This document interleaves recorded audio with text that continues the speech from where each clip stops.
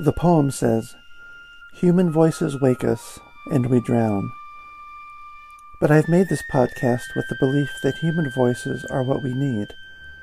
And so, whether from a year or 3,000 years ago, whether poetry or prose, whether fiction or diary or biography, here are the best things we have ever thought, written, or said.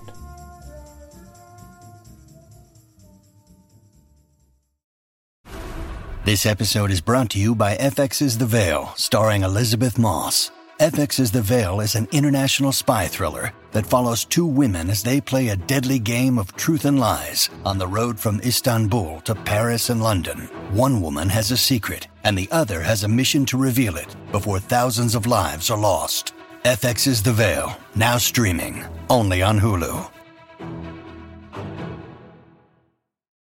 So the first thing we'll do tonight is look into the life of Charles Dickens, and that will be through 3 or 4 little excerpts from Claire Tomalin's wonderful biography of Dickens that came out about 10 years ago. It was so good, actually. I listened to the audiobook of the biography. It was so good that I went looking for her other books, and I noticed that she's published biographies of Jane Austen, Thomas Hardy, and the great diarist Samuel Pepys, who lived through the Great Fire and the Plague of London in the 1660s. And based on her biography of Dickens, I wouldn't hesitate to go to any of those books as well. And since she is a biographer, and seems to be quite a good one, it made me look into her life. And it seems that Tomalin was, if I'm remembering correctly, was planning on doing biographies for quite a long time. But her husband died in the early 70s, which prompted her to spend the next, I think, 20 years or 15 or 20 years or so mainly focusing on journalism. And only then, after waiting quite a bit, did she finally jump into full-time biography writing. And I think that you'll get a great sense of what she's able to do with what I'm about to read. This first excerpt comes from the chapters devoted to 1837 to 1839. Let's get Dickens's dates down first, though, shouldn't we? Dickens lived from 1812 to 1870. So this comes from very early in Dickens' career, as his first great fame is upon him. And this will give a great sense of just what he was able to do from the start. I'll just read it. This is incredible. It says, for Charles Dickens, everything had to fall in place behind his work schedule, driven as he was to keep up with the monthly installments of the Pickwick papers for the publishers Chapman and Hall, and also, at the same time, preparing to embark on a new novel for another publisher. This is the novel Oliver Twist, which was also scheduled to appear in monthly numbers starting in February in a magazine called The Miscellany. So, as many people know, Dickens found his fame and found his form through publishing his novels serially. I'm pretty sure that all of his novels, once he was discovered and once he got fame almost immediately, were published in this way. At least all of his great 4, 5, 6, 7, 800-page novels were all published in this way. So early on, he is already publishing the Pickwick Papers in one magazine, one newspaper, and he is about to also begin writing Oliver Twist for another magazine. So he'll be writing both books at the same time, and they will be published month to month. So this is how he does it. The 2 serial stories would be running simultaneously for 10 months, and Dickens would have to work like a juggler to keep both spinning. He said later that he was warned against serial publications. Quote, "My friends told me it was a low, cheap form of publication by which I should ruin all my rising hopes." End quote. But whoever these friends were, he triumphantly proved them wrong. and readers were as pleased with the pathos and the horror of Oliver Twist as they were with the comedy of the Pickwick Papers. Managing this double feat was an unprecedented and amazing achievement. Everything had to be planned in his head in advance. Remember, he's not actually writing the entire book and then giving drips and drabs of it serially for 10 months. He is writing it month to month, so he has to keep it all in his head where he's going. The Pickwick Papers had started as a series of loosely rambling episodes, but Dickens was now introducing plot, with Pickwick, the main character, accused of breach of promise, the dealings with lawyers, the trial, and his imprisonment, all of which demanded more care in setting up each number. And Oliver Twist was tightly plotted and shaped from the very start. There was no going back to change or adjust once a number was printed. Everything had to be right the first time. How different this was from the way most great novelists work, which allow them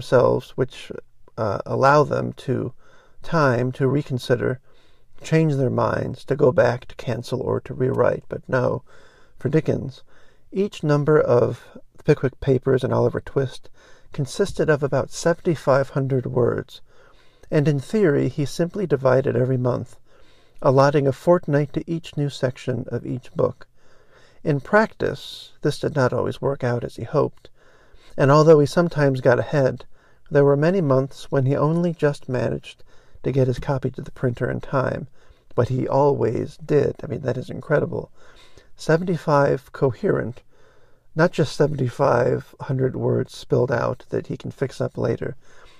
7,500 coherent, plotted, good words every month for 2 separate novels for 10 straight months. He wrote in a small hand with a quill pen and a black iron gall ink at this stage. Later he favored a bright blue ink. On rough sheets of gray, white, or bluish paper, measuring about 9 by 7.5 inches, that he would fold and then tear in half before starting to write. He called these sheets slips, and for Oliver Twist he spaced the lines quite widely, fitting about 25 lines on each sheet of paper, where later he could cram up to 45. Something like 95 slips made up one monthly number, and in the course of a day he might produce 11 or 12 slips, and if pushed he could produce up to 20. And that's incredible. I can't imagine being able to do that, but I'm reminded that one of my great favorites, the biographer and historian Peter Ackroyd, has also published a much longer biography of Dickens that I've never actually seen.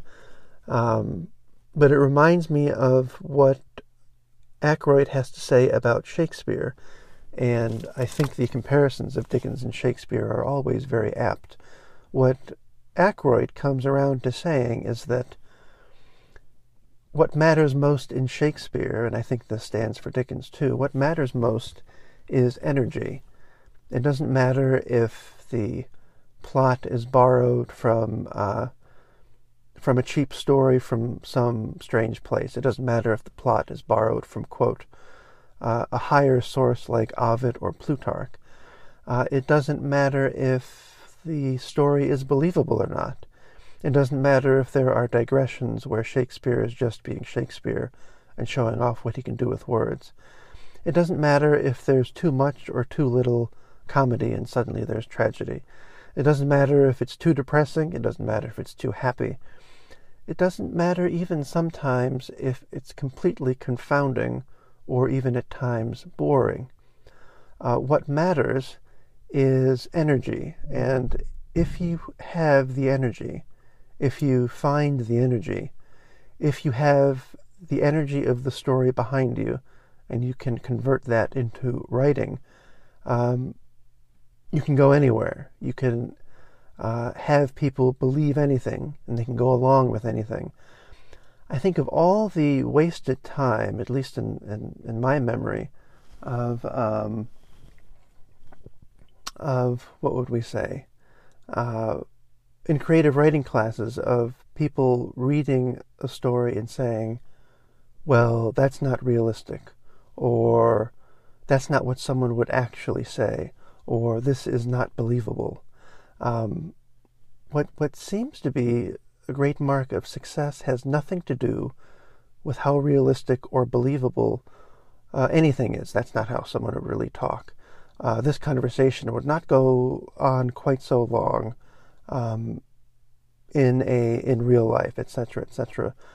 What seems to be the key to everything is energy, at least for someone like Dickens, at least for someone like Shakespeare, who were able to do these things. Maybe this is merely the gift of someone who can produce as much as both Shakespeare and Dickens did. Maybe the rest of us mortals, are not able to do a thing like that, and so we have to fall back on what is realistic and what is believable. But Dickens and Shakespeare certainly don't seem to have needed to do any such thing. And here we go to a chapter for about 10 years later, focusing on the years 1848 to 1849.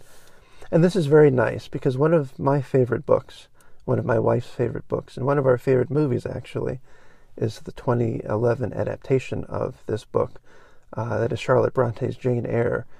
And this is the time that Dickens is writing David Copperfield. And listen to how Jane Eyre is brought into this.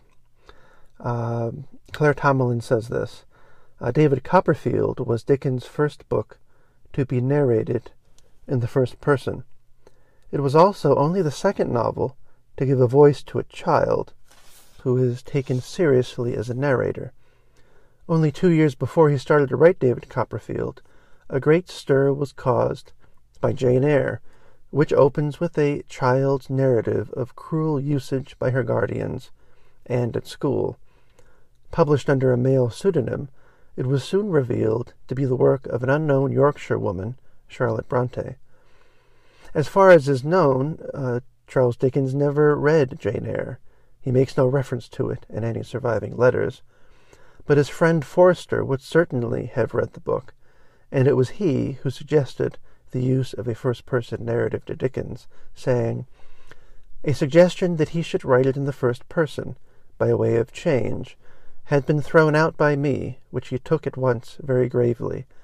And this, with other things, though as yet not dreaming of any public use of his own personal and private recollections, he conspired to bring about that resolve." That two writers should have, within a few years, made the voice of an ill-used child central to a novel is a remarkable coincidence. To Charlotte Bronte the idea had come spontaneously, and if Dickens was influenced by her, either directly or indirectly through Forster, it was a happy cross-fertilization between two great writers. There is little resemblance beyond this between the two books, the tone of her early chapters being passionate and angry, and of Dickens's being sorrowful and almost elegiac, culminating in the child David Copperfield being shown his mother dead, with his baby brother in her arms, and seeing her in his mind as the mother of his own infancy, and the little creature as himself, quote, hushed forever on her bosom. For Dickens, the change to a first-person narrative was also liberating and enriching. Where Oliver Twist and Nell and even Paul Dombey were the brilliant products of high artifice, David Copperfield is a fully imagined and living child. And that's a wonderful passage. I was so happy when I heard that on the audiobook. We're going forward to the chapter dealing with 1859 and between 1859 and 1861. Dickens is getting older, and now we're getting into all the regrets he's had over his marriage, all the regrets he's had over just how many children he and his wife have had. And I think by this time he is going off or becoming obsessed with the woman who became his mistress late in life. And this is an amazing meeting that happens here, and I will just read it. This is what Claire Tomalin says. In 1862, the Russian novelist Fyodor Dostoevsky, an admirer of Dickens' work, who had read the Pickwick Papers and David Copperfield while he was in prison. Imagine being Dostoevsky in prison and reading David Copperfield in the Pickwick Papers. He came to London, Dostoevsky did, and visited Dickens at his home at Wellington Street. Years later, Dostoevsky wrote in a letter to a friend a remarkable account of what Dickens said in the course of their conversations about writing, and Dostoevsky introduced Dickens' words with his own. And this is an excerpt from that letter that Dostoevsky wrote. This is wonderful to suddenly have Dostoevsky thrown into the mix here. Dostoevsky says this: the person that he, the writer, sees most often, actually every day, is himself.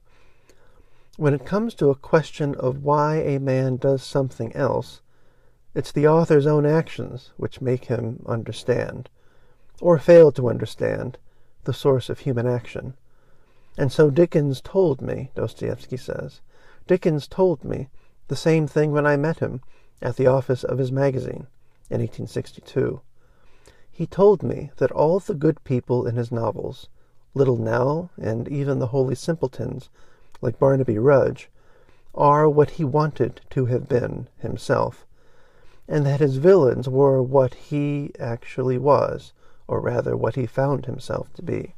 His cruelty, his attacks of causeless enmity towards those who were helpless and looked to him for comfort, his shrinking from those whom he ought to love, being used up in what he wrote. There were two people in him, Dickens told me, one who feels as he ought to feel, and one who feels the opposite. From the one who feels the opposite, I make my evil characters. From the one who feels as a man ought to feel, I try to live my life. And only two people? I asked. And wow, that's what a passage. But just read that sentence again. He told me that all the good, simple people in his novels, Little Nell and even the Holy Simpletons like Barnaby Rudge, are what he wanted to have been, what he wanted himself to be, and that his villains were what he actually was, or rather what he found in himself. His cruelty, his attacks of causeless enmity towards those who were helpless and looked to him for comfort, and so on. And Claire Tomalin says this is an amazing report. And if Dostoevsky remembered correctly, it must be Charles Dickens' most profound statement about his inner life and his awareness of his own cruelty and bad behavior. It is as though with Dostoevsky, Dickens could drop the appearance of perfect virtue that he felt he had to keep up before the English public. It also suggests that he was aware of drawing his evil characters from a part of himself that he disapproved of and yet could not control. And isn't that something? This last passage I will read from comes even closer to the end of his life. This is a chapter dealing with 1866 to 1868. And this is when Dickens is in America on a reading tour. And only Dickens would have this situation. This is wonderful. The day after his reading in Portland, a 12-year-old girl who had not been able to attend and who happened to be traveling on the same train contrived to slip into an empty seat next to him. She was a spirited child and soon engaged him in conversation. She told him she had read almost all his books, some of them 6 times, adding, "Of course, I do skip some of the very dull parts once in a while. Not the short, dull parts, but the long ones." Dickens found her irresistible, pressed her on which were the dull bits, and made notes of what she said, laughing all the time. They held hands, and he put his arm round her waist, and she gazed at his face, quote, deeply lined with sparkling eyes and an amused, waggish smile that curled the corners of his mouth under his grizzled mustache." End quote. She told him that David Copperfield was her favorite, and he said it was his, too. He asked her if she had minded missing his reading very much. In telling him how much she had, tears came into her eyes, and to her astonishment she saw that tears were in his eyes, too. Her flattery enchanted him, and they talked all the way to Boston, where she remembered her mother was somewhere else on the train, and Dickens went with her to find her and introduce himself. The child's name was Kate Douglas Wiggin, and Dickens and Kate Wiggin walked hand in hand along the platform as far as the carriage sent to meet him before saying goodbye. This was the same year that Louisa May Alcott published Little Women, the novel that established New England girls as modern heroines, and Kate Wiggin was in the same mold. She grew up to become a successful writer herself, produced her own bestseller called Rebecca of Sunnybrook Farm, and in the year 1912 she published her account of her meeting with Charles Dickens. So, that's just 20 minutes with Charles Dickens, and now let's see who else we are going to meet with tonight.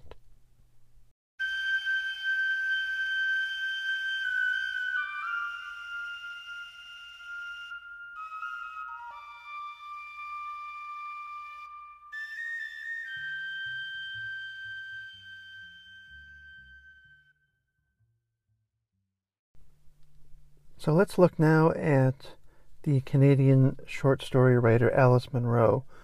She was born in 1931, and you'll remember that in 2013 she won the Nobel Prize in Literature. She provides a really nice introduction to her selected stories, and I just want to read a few passages from that. And this describes how she came to write short stories. She says this: "I did not choose to write short stories. I hoped to write novels. When you are responsible for running a house and taking care of small children, particularly in the days before disposable diapers or ubiquitous automatic washing machines, it's hard to arrange for large chunks of time. A child's illness, relatives coming to stay, a pile-up of unavoidable household jobs can all swallow a work in progress as surely as a power failure used to destroy a piece of work in the computer. You are better to stick with something you can keep in mind and hope to do in a few weeks or a couple of months at most. I know that there are lots of women who have written novels in the midst of domestic challenges, just as there are men and women who have written them after coming home at night from exhausting jobs. And the version I always hear is, well, just get up at 5 a.m. before everybody else wakes up, before you have to catch the train or the subway or whatever it is. But Alice Munro says, that's why I thought I could do it too, but I couldn't. I took to writing in frantic spurts, juggling my life around until I could get a story done, and then catching up on other responsibilities. So I got into the habit of writing short stories. And it seems important that she was able to realize what might at first appear to be a limitation or a failure, and she turned it into something that was obviously a strength. That's why I thought I could do it too, but I couldn't. And then she realizes what she could do. And you sort of realize then that what you could do might actually be what you ought to have been doing the entire time. She says, in later years, my short stories have not been so short. They've grown longer, and in a way more disjointed and demanding and peculiar. I didn't choose for that to happen either. The only choice I make is to write about what interests me, in a way that interests me, that gives me pleasure.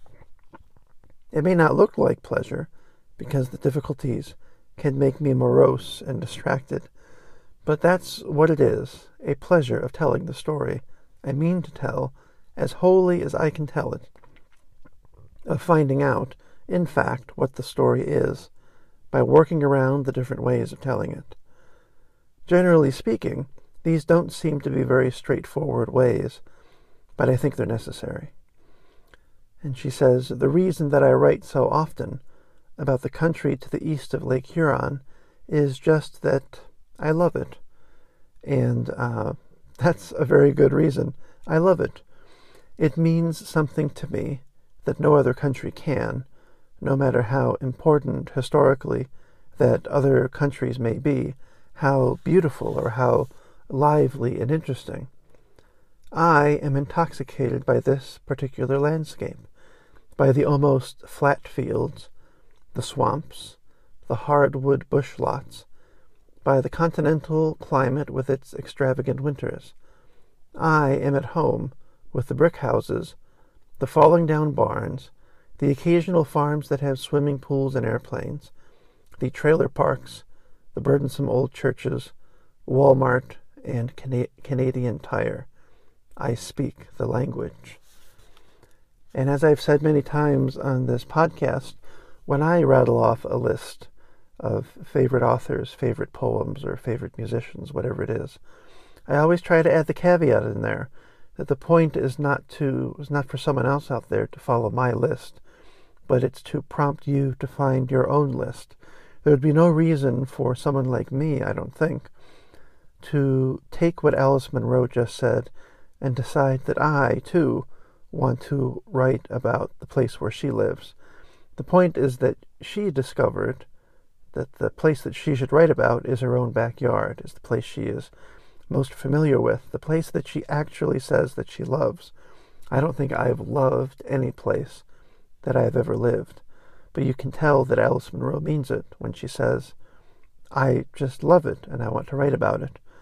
Many of my short stories these days take place in a sort of parallel universe version of the suburb of Pittsburgh that I live in. But if someone asked me why, I certainly wouldn't say it's because I love it. I would just say because it's familiar. I don't even know that I speak the language. I'm just here to listen to the language, and it's the language that I am around most of all. So it's nice to see someone come around and say something like that. In the next paragraph, she tells you how she got to that point. Many writers fiction writers begin wanting to write the novels that they most admire, or wanting to write about a place or a time that they don't live in. And Alice Munro was no different. This is what she says. When I first thought about what I would write, I set my stories, they were novels then, in special countries derived from fiction, and then obsessively organized and colored by my imagination.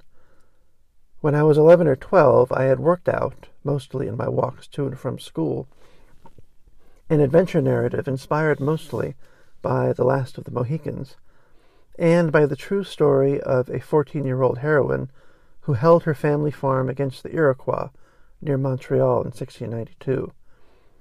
The devouring woods, the bears and the Indians, the perilous fields outside the Palisades, all to be pushed aside and obliterated, so that I have only now retrieved it, when, a couple of years later, I came across Wuthering Heights. Its long shadow fell over all the remaining years of my adolescence, and I carried in my head a whole demonic tragedy in which people were riven by love and blasted by curses and died young, all in a landscape of windy moors inserted into Huron County. So in this case, she is still writing about Huron County. She's just bringing the Bronte sisters into it, and it doesn't quite fit. She says, I didn't give up on the novel until I went to college, but during the time that I carried it, there was a disturbance. Something happened that had to do with writing, but in a way that I could not understand. Now, talking to anyone else, maybe a filmmaker or, I don't know, a doctor or anyone else you can think of, they say, but during the time that I was trying to do this one thing, there was a disturbance. You almost think of, well, many things come to mind, but for a writer of Alice Munro's, with the focus that she has, listen to what this disturbance was. She says, "I was standing at a window in the library in the town hall. Our town was the only one in the county that had refused a Carnegie library, not wishing to have to maintain such a building and forego the taxes on the property. I was around 15 years old. I had finished picking out my books, and I was just at the window waiting. Perhaps I was waiting for a friend or for a ride home. I lived a mile or so west of town. Snow was falling straight down in the gentle meditative way that it often seems to fall in town, between the buildings. That didn't mean that once I left the shelter of town on my westward walk home, I would not be facing into a whirlwind of snow, whipped off the tops of the drifts, or a primal blast coming across Lake Huron and Lake Michigan, right out of the freezing heart of the continent. Snow falling straight down, the window looked out on the town weigh scales and on a high-board fence beyond. A corner of the town armories came into view, and like all armories, it was a thick-walled, scowling building of red brick. A team of horses, pulling a sleigh, was moving onto the scales. The sleigh was piled high with sacks of grain. The man who was driving the team had a winter cap pulled down on his head, fur-lined flaps over his ears.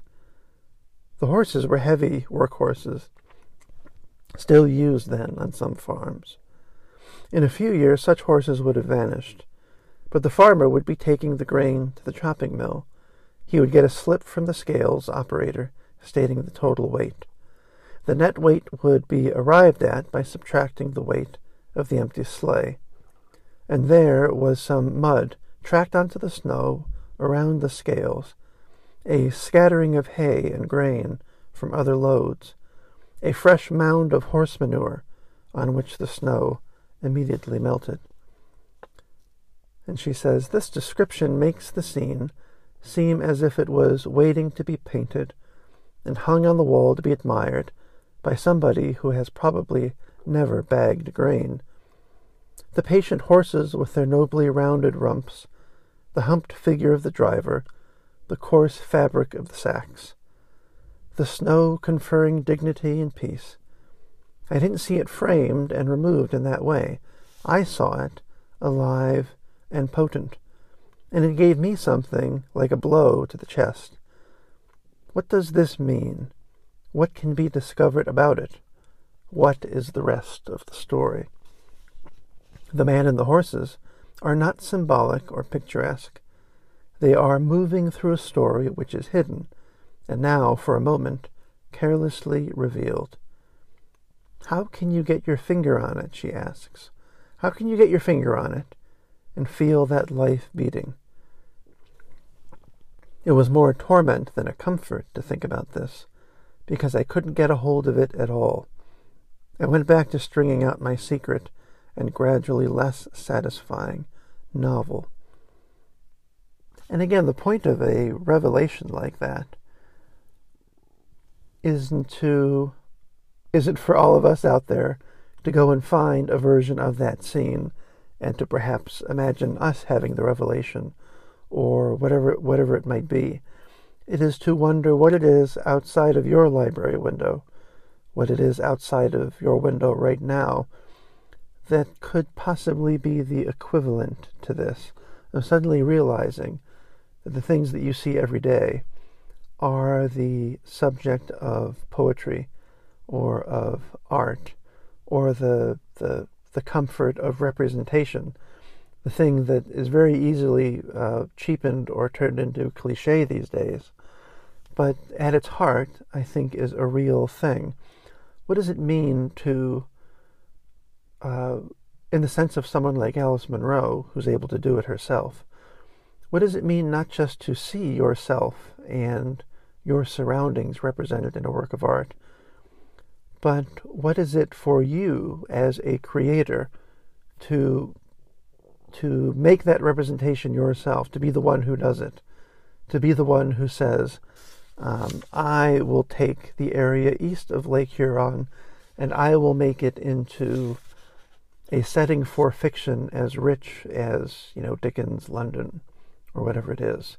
What does it mean to be able to do that? And how disturbing is it when you first realize that maybe that is the focus that you should have? It's a remarkable thing that she says. What does this mean? What can be discovered about it? What is the rest of the story? What is our equivalent? What childhood memory is vivid as that for us? What memory from being 15 years old at the library is as vivid as that? Actually, I can remember my equivalent of what it was. It would have been this would have been the summer after my freshman year in college, when I was working 2 jobs, sometimes back to back, where I would work overnight at a gas station, sleep for a few hours, maybe until noon, and then work like 2 to 10 at a grocery store. And the combination of just having been dumped, of my first real falling in love relationship ending, and working these jobs that totally messed with my sleep, I was in a very strange place, but and a very suffering place, I guess you would say. I mean, you couldn't really help it, how it happened, but it made a great deal of sense all of a sudden to go to Borders one night and find a book of Edward Hopper's paintings, and to go to the Eaton Park nearby and find Hopper's painting of the gas station, the mobile gas station that's on the right side of the painting, all lit up, and on the left side is nature and woods and grass and trees, and the 2 scenes are cut in half by a road. And suddenly, the stuff that Joyce had told me, the stuff that I think I'd even seen a little bit maybe in William Carlos Williams, suddenly, went off like a flashbulb. As I was working at a gas station, I would not have thought to set anything of mine at a gas station, but that painting was a revelation to me in that sense, and I think it is still the background to my computer right now. Let's see what else Alice Munro has to say. She says, towards the end of her introduction, she's talking about writing the beginnings of her stories, and now she's going to talk about writing the end of her stories. She says, endings are another matter. When I shaped the story in my head, before starting to put it on paper, it has, of course, an ending. Often, this ending will stay in place right through the first draft. Sometimes it stays in place for good, sometimes not. The story in the first draft has to be put on rough but adequate clothes.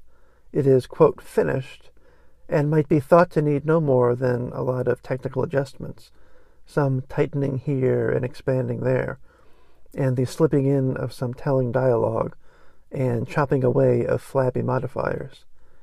It's then, in fact, that the story is in the greatest danger of losing its life, of appearing so hopelessly misbegotten that my only relief comes from abandoning it, because it doesn't do enough. It does what I intended, but it turns out that my intention was all wrong.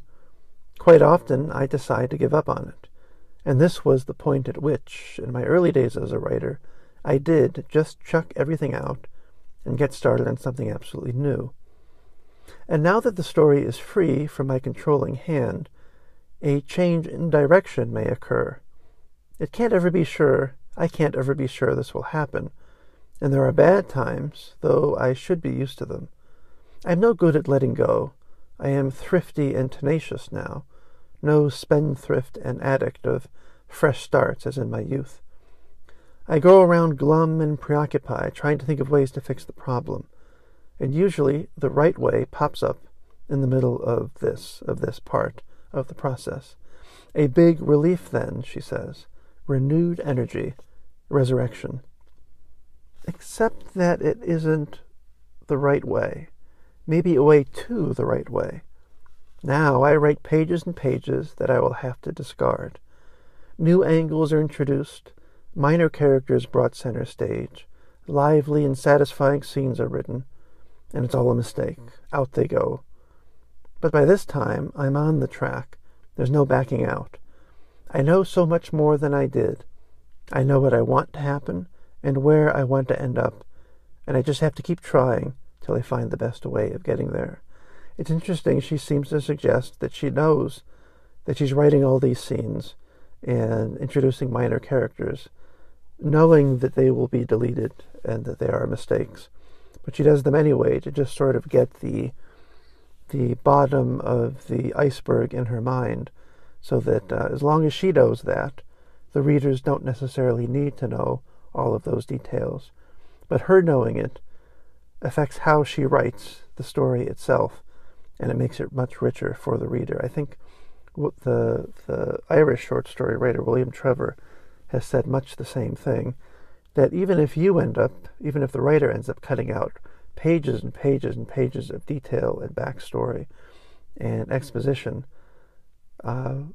just because the writer still has that in mind, just because the writer still knows that that is the backstory, it affects how you write the story that is actually published, and it improves it somehow.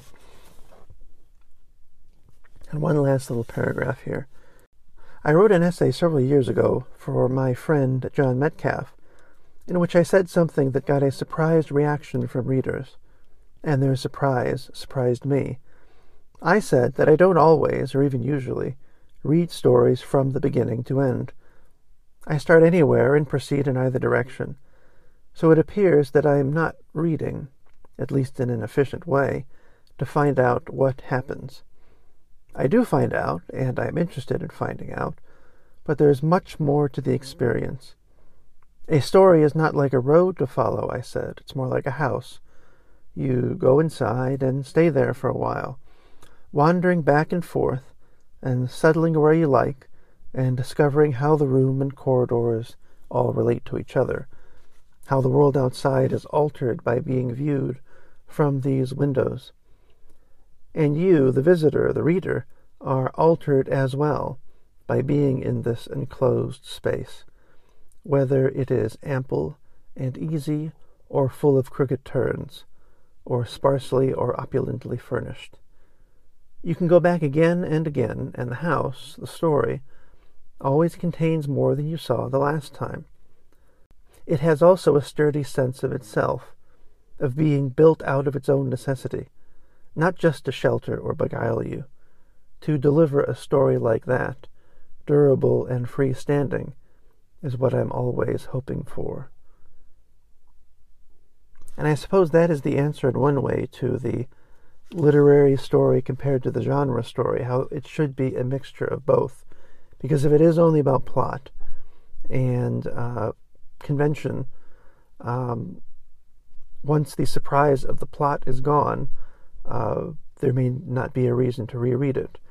But at the same time, if there isn't a plot, if there isn't convention, if there isn't something usual to follow, the other parts, the parts that are not just to shelter or beguile you, may also not be of interest and worth following either.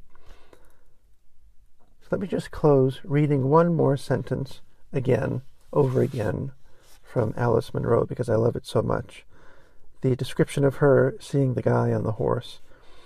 I saw it alive and potent, she says about the scene. It's not a painting, it's not something intellectual.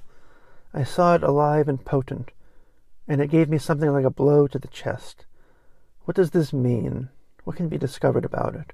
What is the rest of the story? The man and the horses are not symbolic or picturesque. They are moving through a story which is hidden, and now, for a moment, carelessly revealed. How can you get your finger on it? feel that life beating.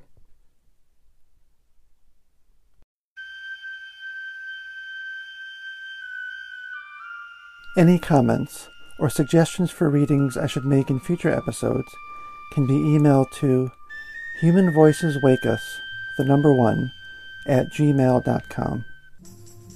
Links to each work used in this episode can be found in the episode description.